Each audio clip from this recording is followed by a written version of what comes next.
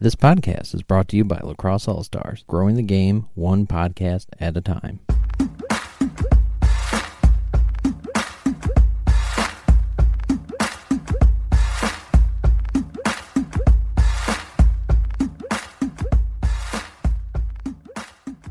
Hey everyone, welcome to this week's episode of the Know the Game podcast presented by Lacrosse All-Stars. I'm your host, Ryan Conwell, analyst and NCAA editor with Lax All-Stars.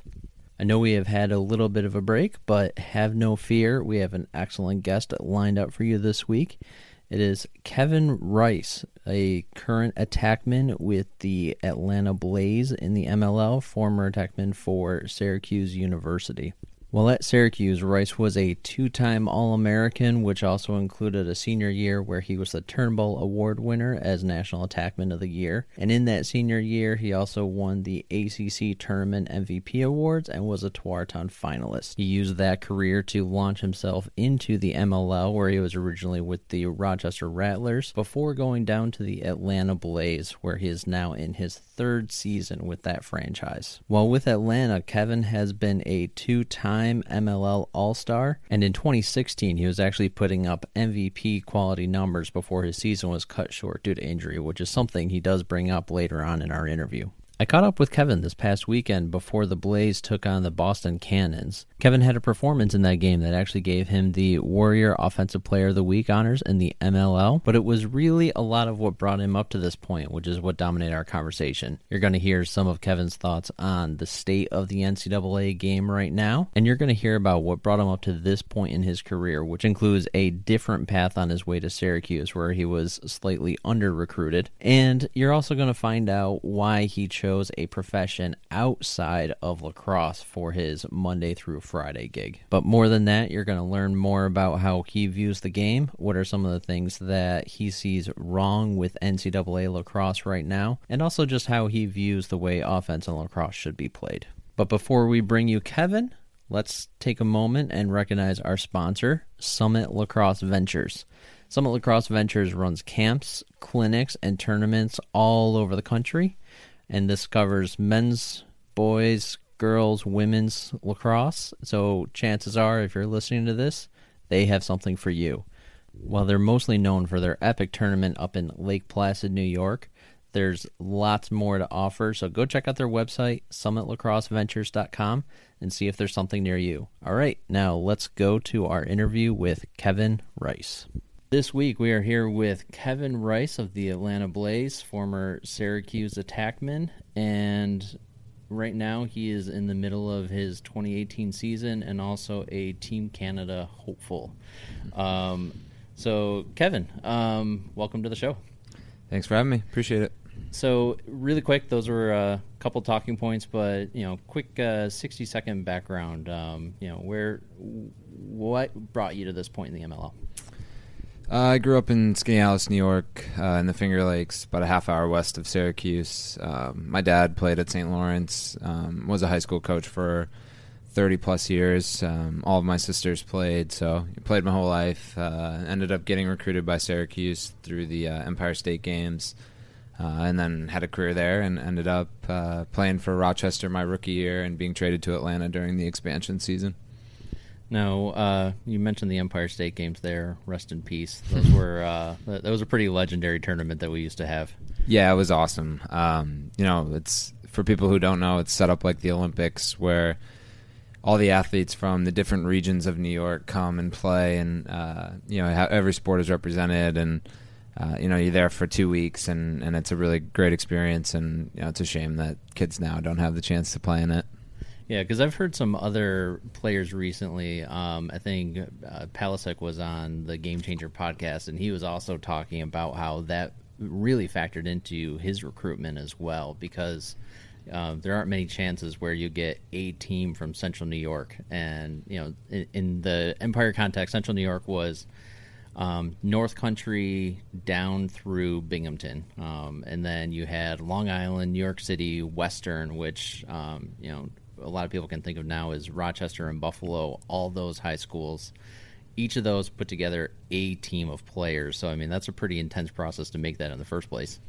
Yeah, it was. And for me personally, I played soccer and basketball in high school as well, and didn't really play club lacrosse at all. I didn't go to any recruiting camps. I didn't do anything like that. So it was my really only opportunity besides Under Armour underclassmen tournament to be recruited by the bigger schools. I'd been looking at some smaller schools in upstate and some smaller D1 schools around the country, but it was my first real opportunity to be recruited. And fortunately, Dylan Donahue made the team too, and so his dad came to all of our practices and all of our games, so got sort of a private audition with the Syracuse coaching staff and ended up working out.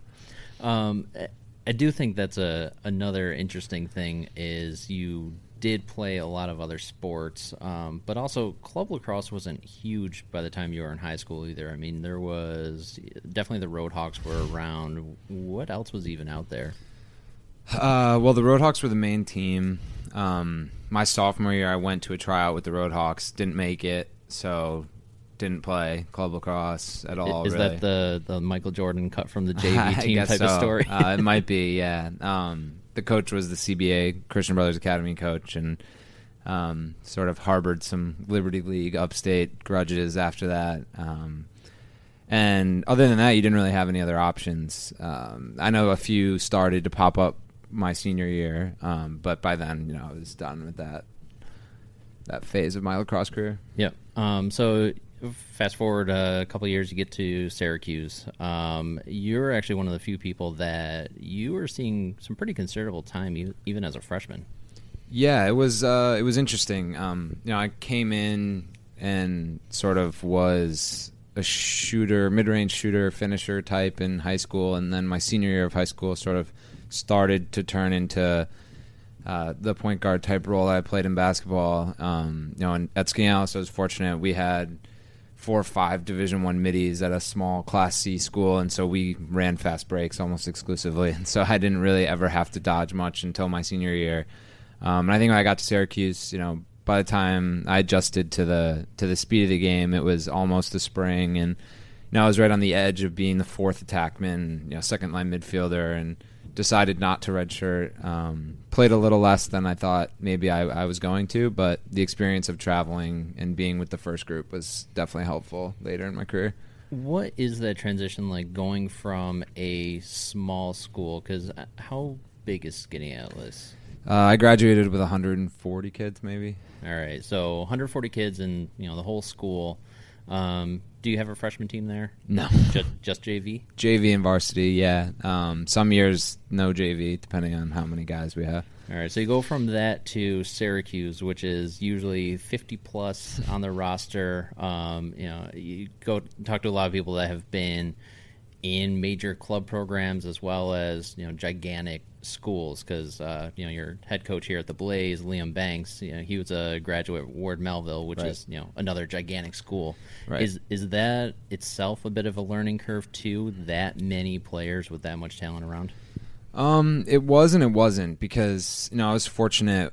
Didn't really realize it at the time, but for such a small school, my grade and the grade above me, we had probably 10 or 11 total Division I players, and 4 or 5 more high-level Division III players, and so we didn't have much depth, but the quality players we had were really quality, and so sort of was used to playing with good players. And then I think growing up in upstate, I had great coaches.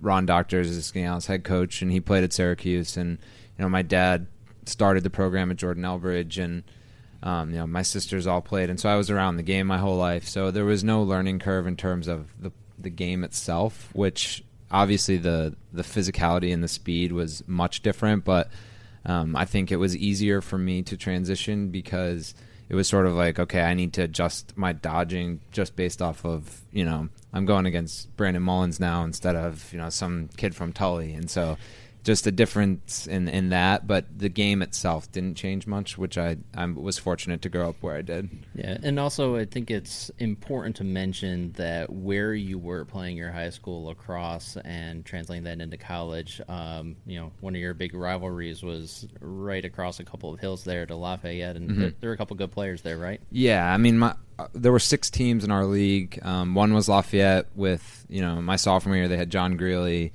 Miles and Lyle Thompson, and so we played them 3 times a year. And then one of the other teams in our league was Cazenovia with Joe Nardella, the Cannizzaro brothers, and a bunch of other D1 players that come out of that school. So I think go to some of our sectional and playoff games in that league, and the quality was as high as you'll get.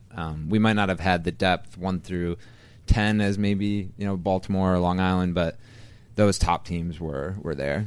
Now, you said how you didn't really start becoming a initiator type of true ex-attackman until your senior year, and some of that came from point guard play in basketball.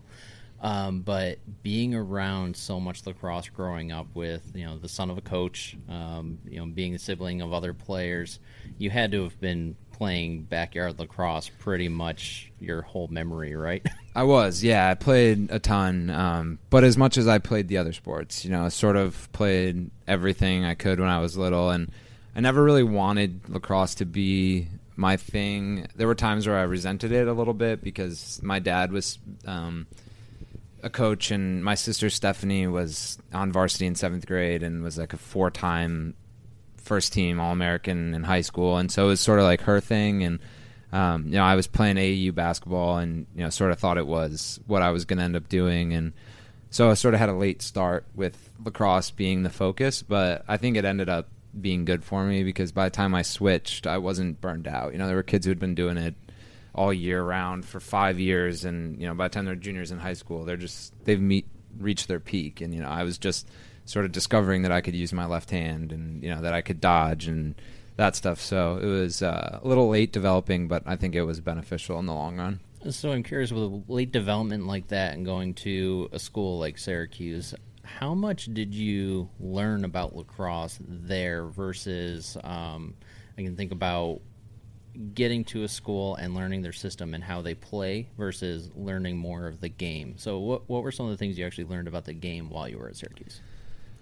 Yeah, I think Coach Donahue, who runs the offense at Syracuse, I owe most of what I've got in my career from him, just because I think I knew all the pieces of the game I needed to growing up, but he recognized what my inherent abilities were and put me in spots where I could become what I ended up being, instead of me just thinking I'll play the right wing and shoot from 10 yards and finish on the crease, moving me to X and sort of utilizing the talents that I do have in ways that I hadn't used before and hadn't seen before.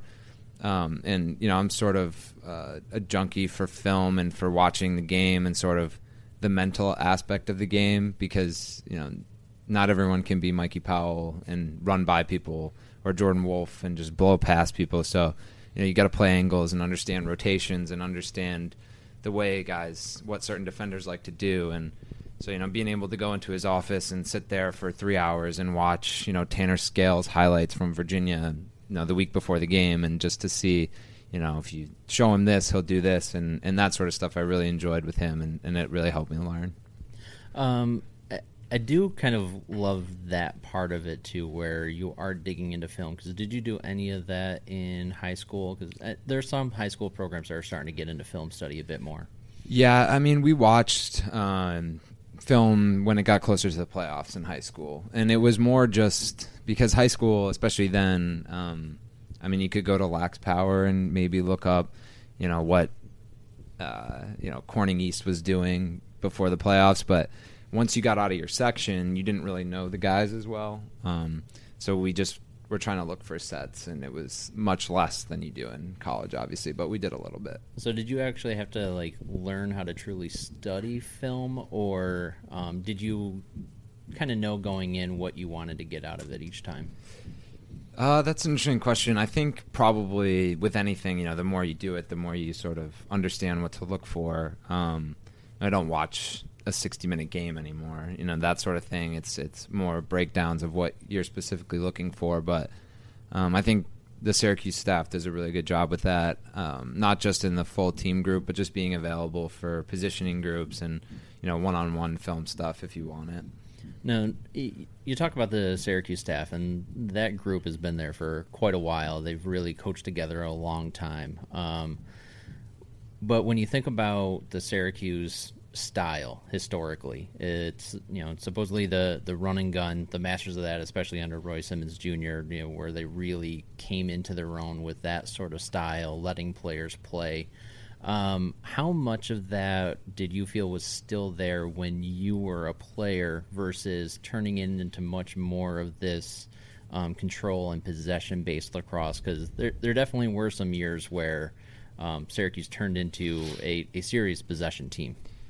I think it's a product of the rules of the game. I think it's always right below the surface, and if they would play the same way they always have. But my sophomore year when we made the championship game, there was no shot clock at all, even if they wanted to put a timer on. And so, we'd have Notre Dame on a 6-minute possession to start the game. And so what are you going to do? You're not going to push 4-on-4 the next way down because your defense has just played 6 minutes of defense.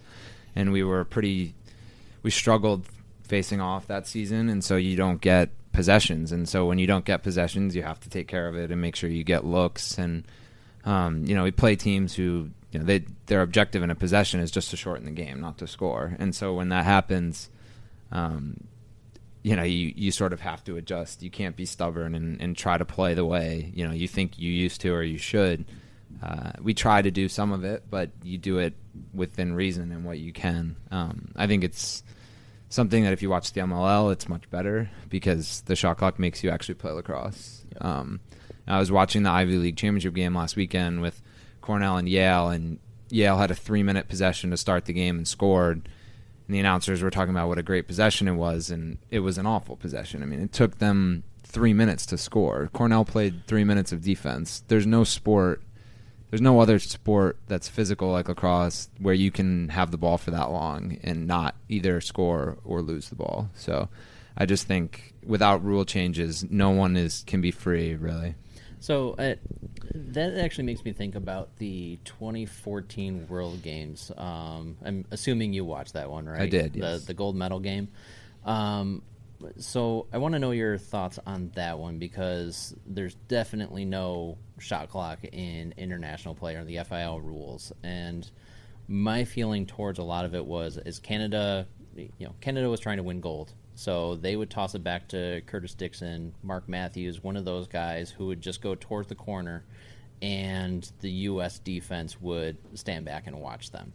How much of that do you think is supposed to be on the defense being too risk adverse to actually press out and try to force an issue versus the rules do allow too much of that, whether it's too much space for the attack, whether it's not a time or a shot clock pushing them to force the issue. So I guess where do you think the equation really sits with that?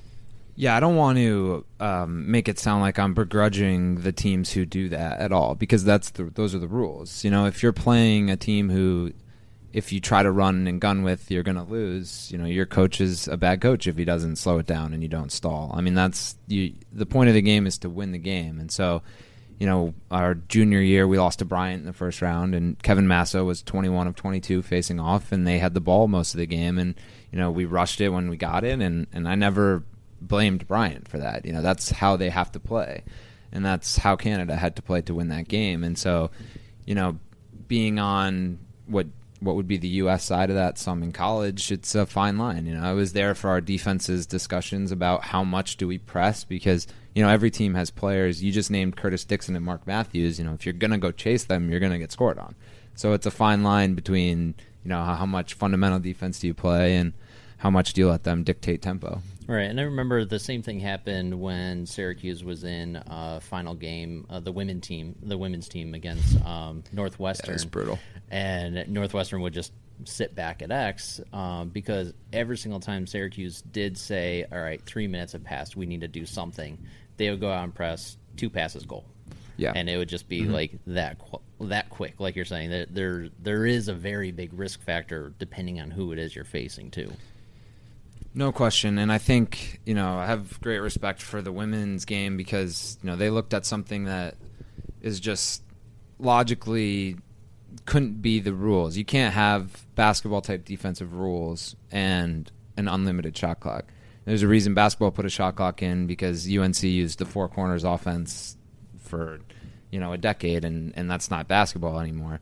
And the women had 3 national championship games in a row where a team had the lead with 12 minutes left, and that was the last time the ball changed hands, and that's just not the sport. And so they responded accordingly and put in the 90-second shot clock. And there are many women's lacrosse games I would rather watch now than men's games because they're much more exciting, and the girls make plays and they're great athletes, and they're playing free, and I see complaints about turnovers and whatnot, but that's just a product of being aggressive.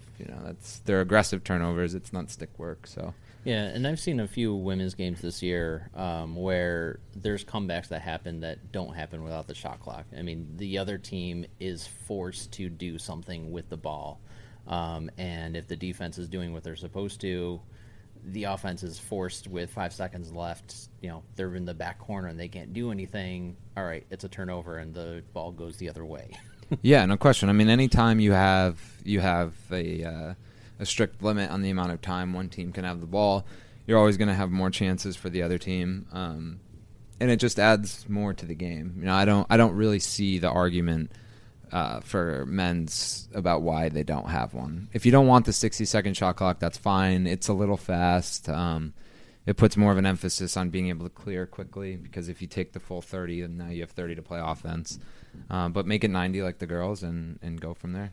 I'm actually curious, as you've gotten used to the MLL rules with the 60-second shot clock, is there any frustration in your hands when you're behind the cage, there's 5 seconds left, and you have to dump the ball off? Because I know your entire life leading up to the MLL, that is something that you had never done. So does it hurt a little bit when you have to roll the ball back there? It doesn't at all, honestly. I mean, I think if you care that much about what your turnover stats are, then I don't really want you to don't want to play with you. It's like in the NBA, guys who won't shoot a half-court shot at the end of a quarter because they don't want their three-point percentage to go down. Those aren't the type of players you want on your team. I'd rather be the one with the ball with 10 seconds left on the shot clock to make that critical juncture decision about whether we have an opportunity to jam the crease or to throw a skip pass, and whether it's worth the risk of a quick transition the other way. I love the shot clock, not only because it speeds up the game, but it adds that.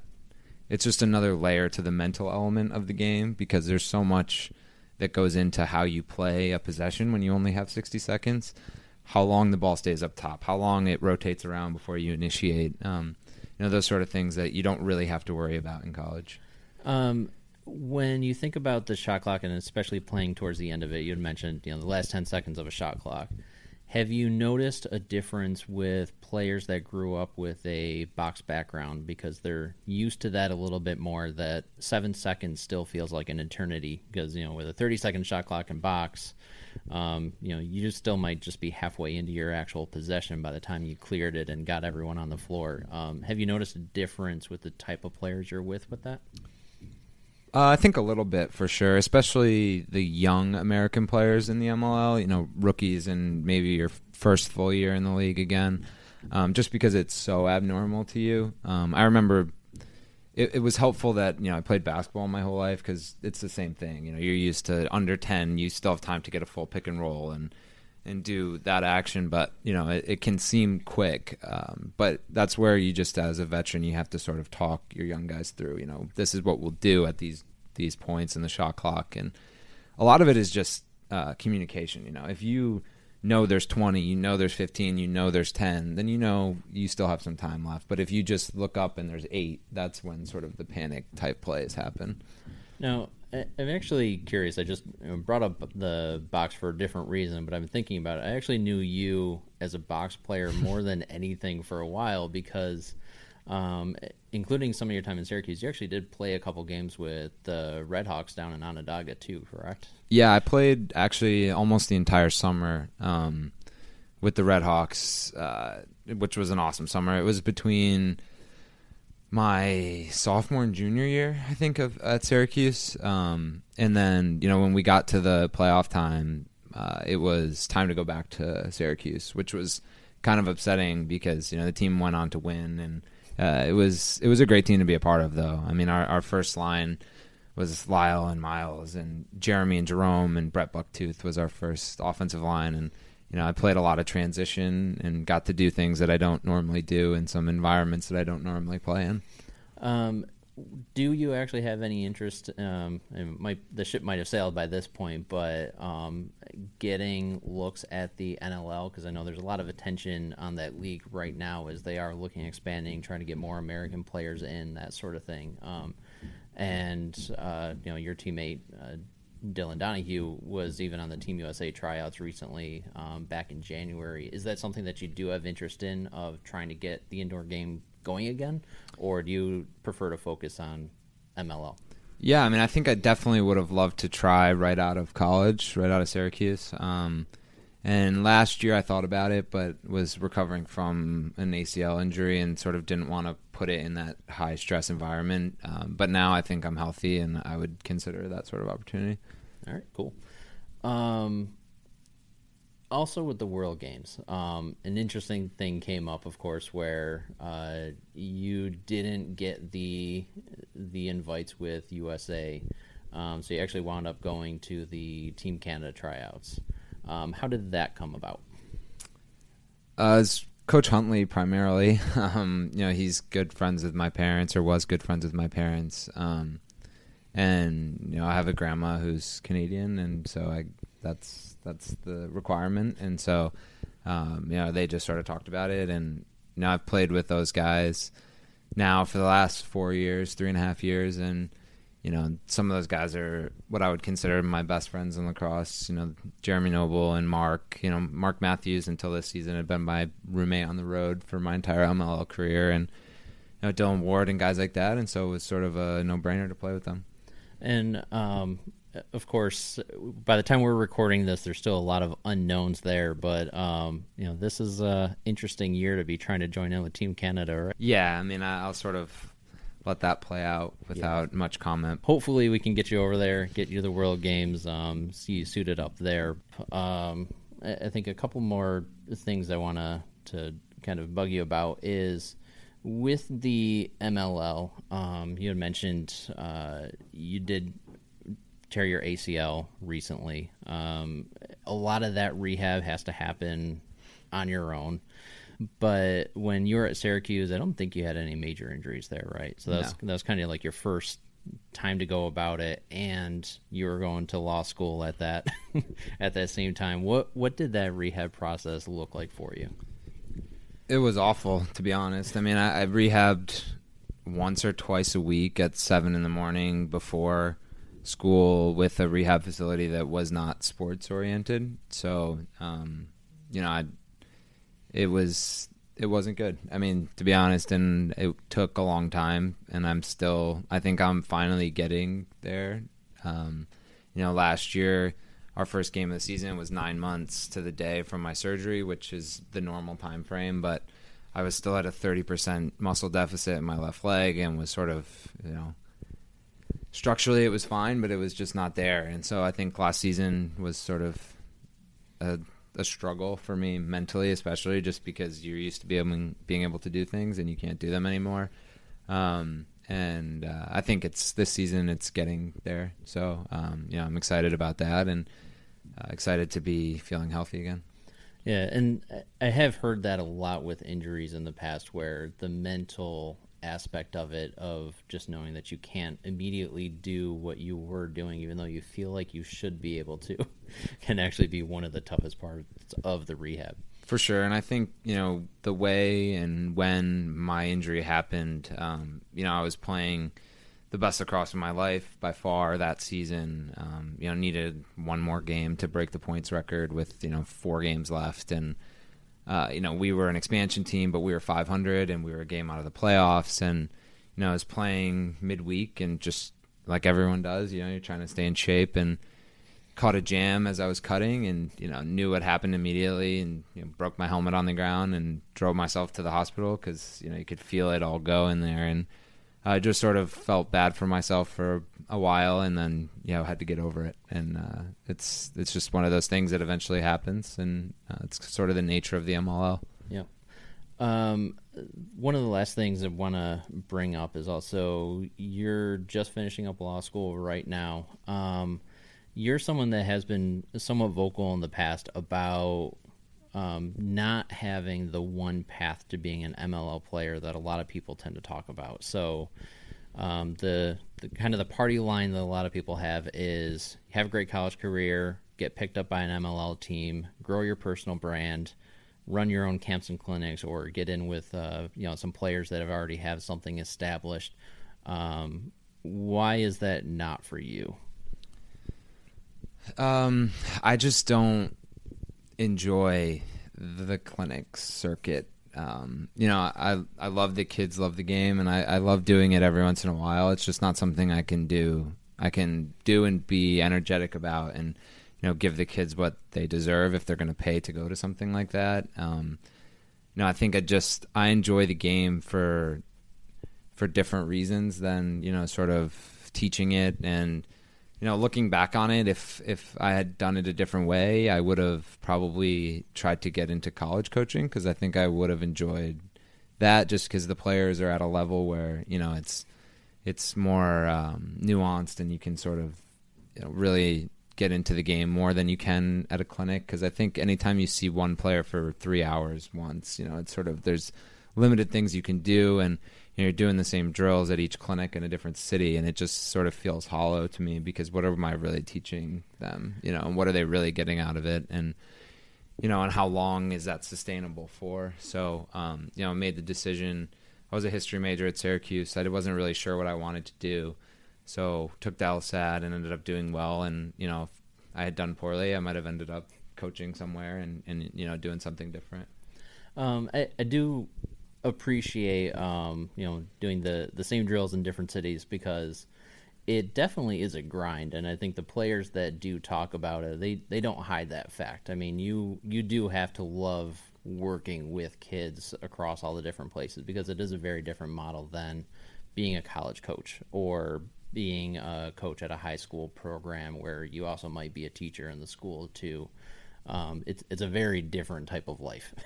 Yeah, no question. I think I just knew that wasn't for me. I spent one summer in college in Atlanta working with the LB3 program, and I really enjoyed that summer. But by the time the summer was over, I just knew that, it's like any internship where you try something and you go to a field and you decide whether that sort of job or career path is for you. And I knew that it wasn't. So when I had that in mind, I wasn't sure what I wanted to do. And, at Syracuse, it's sort of a bubble of, it's a fishbowl type atmosphere with lacrosse, and I was ready to sort of distance myself a little bit from it. I didn't really want to hop into right away being a grad assistant or something, and so decided to go to law school. And the years at law school go by quickly, so it seems like I just got there, and it's 3 years later and I'm done now. So I think I'll be starting a job in the legal career, but I don't think I'm necessarily in that forever, so we'll see.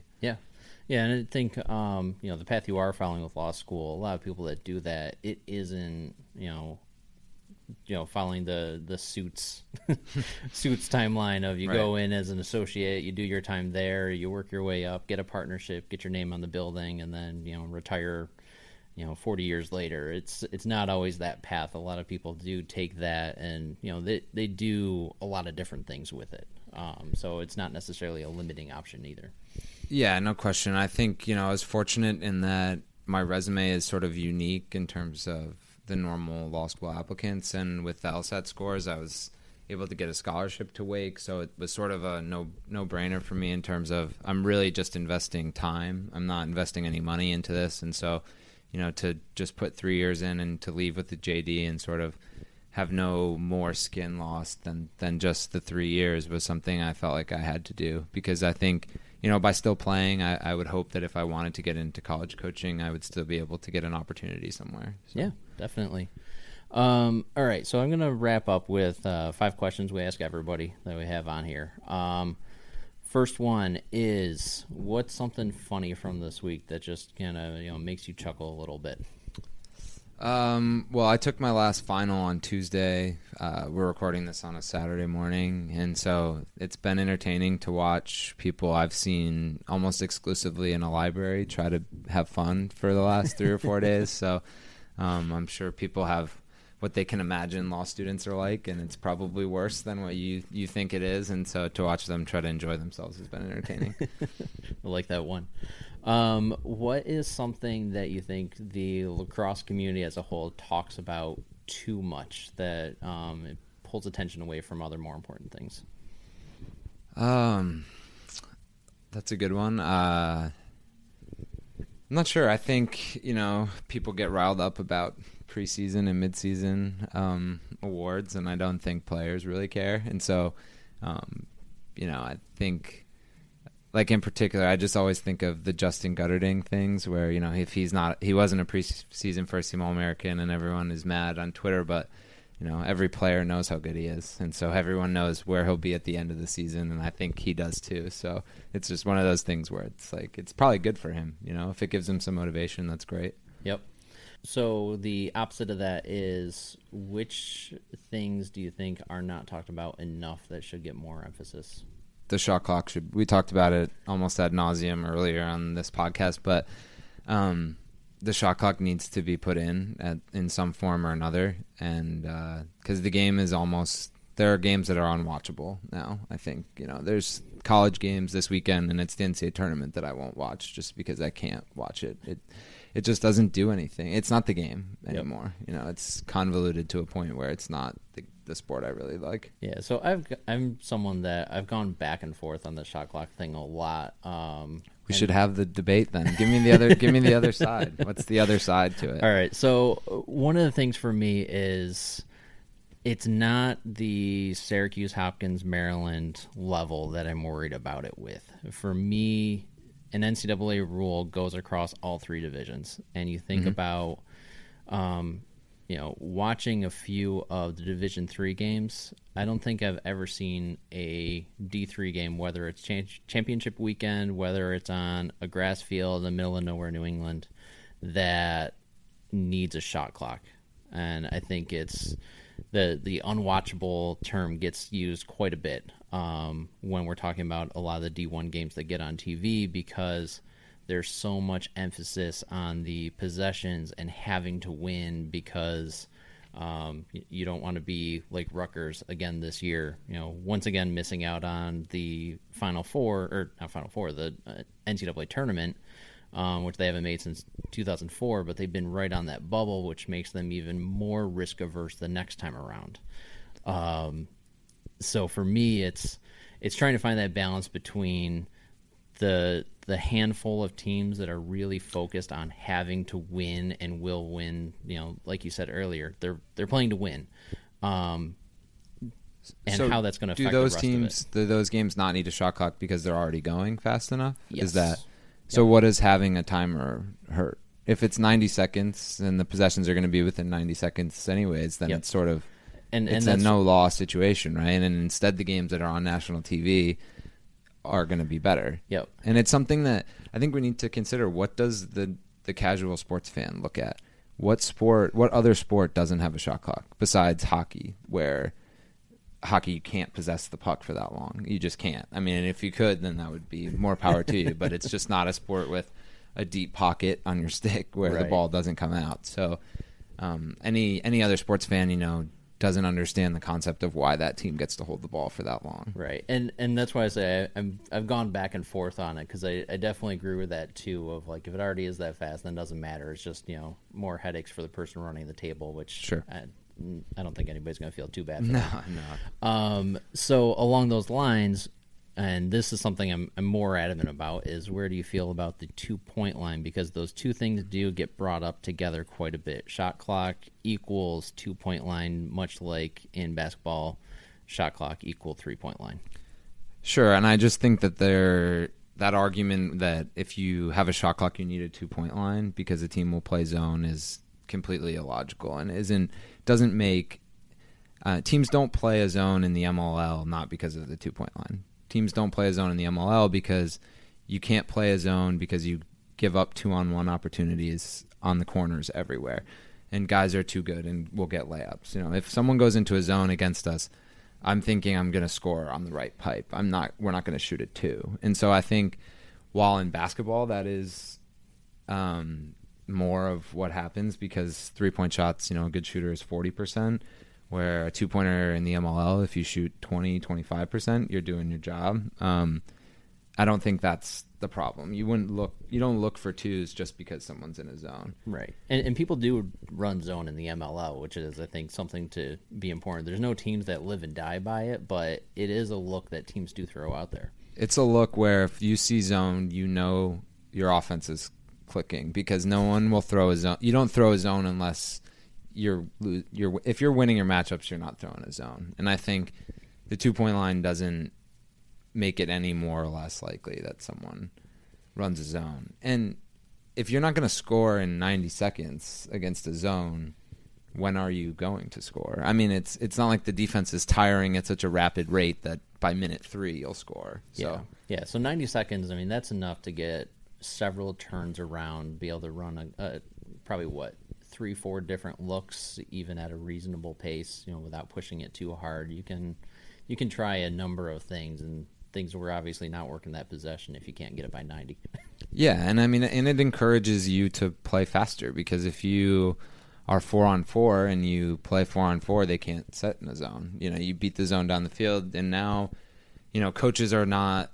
This was something even with our coaches at Syracuse, we used to sort of push them to let me, Randy, and Dylan play 3-on-3 in the sub game because it's 3-on-3 and not 6-on-6. And so if we draw a slide at all, if Randy and I can sort of mess around on the right pipe and he does one of those things he does where somehow he's open and we're both open because he lost both defenders and they want to slide, then it's Dylan wide open on the left pipe and you're playing 3-on-3. And so the shot clock would make it an easier decision for coaches to allow you to play aggressively because you're only losing 40 seconds of possession if you turn it over, as opposed to 2.5 minutes of possession if you turn it over. And you were just giving me some ACC tournament flashbacks there when you were talking about the 3-on-3. Yeah. I mean, I think that's why I loved playing Duke, and I think I played my rookie year with Rochester, and I talked to Jordan Wolf about it, and they loved playing us because it was sort of a mutual understanding that when we got to that game, it was okay. Well, both teams are really good, and both teams are just going to play, and that was awesome. It's great. And you love to play that way because, we know that we can try to make a play. And if we don't and turn it over, Jordan's not going to hold it at X for 2.5 minutes. He's going to try to run by Brandon Mullins. And then if that works, they score. If it doesn't, we get our shot again. So I loved those games. Loved playing them in North Carolina and just teams that were willing to play the same way. All right, awesome. So that one turned into a much longer one than I thought it would. But so one other thing that I like to ask this because it gives an idea of where people's priorities are. But let's say you were given $50 million to do something, but it has to be with lacrosse. You can do international, just in the U.S., youth, college. I mean, that can fund a couple college programs. It can, pay a bunch of professional players. It can expand a league. It can do a lot of things, but it can't do everything. So how would you divvy that up? Well, I think you'd sort of have to make an inherent decision what level you put that money into. I think you could use it in Division I programs to try to expand the men's game some to match the women's expansion, but obviously there's Title IX considerations there. I think personally, I think the MLL game itself is better than the college game because of the rules and the level of play, and so I would probably use it and try to spruce up the MLL a little. All right, I think $50 million could spruce it up a little bit. I think it would help, yeah. All right, very last one is, what is the last lacrosse game you watched for fun? For fun. Because you were also someone that you said earlier on that you don't even watch a lot of the 60 Minutes anymore when you're just watching film. And a lot of people, they don't watch games for fun too much because you're working in it. Yeah. My girlfriend's actually a senior at UNC, and so I watched them beat Boston College in the ACC tournament last weekend, and I enjoy watching them play because I'm not really scouting that game, just watching them play. Yep. And the girls' game, like I said, is fun. It was high scoring and back and forth. Yeah, and you've been around the girls' game for your whole life too, having all your sisters playing too. So it's something you're definitely familiar with, and you're not just picking up because your girlfriend. My dad retired from coaching men's when my sister made varsity in 7th grade, and then was just going to be a fan. And then the assistant coach at Skaneateles retired, and so they asked him to do it. And so when she was in 8th grade, he started being the assistant coach for the Skaneateles girls team, and I was in 4th grade. And so guess who went to every practice? Mine for 4 years until I started playing in 7th grade. So, it was I saw more girls lacrosse than any boy probably should. All right. Well, thank you very much for coming on, and I wish you good luck for the rest of the season. Hopefully we see you over in Israel with Canada, and good luck with everything else in law school. All right. Thanks. Appreciate it.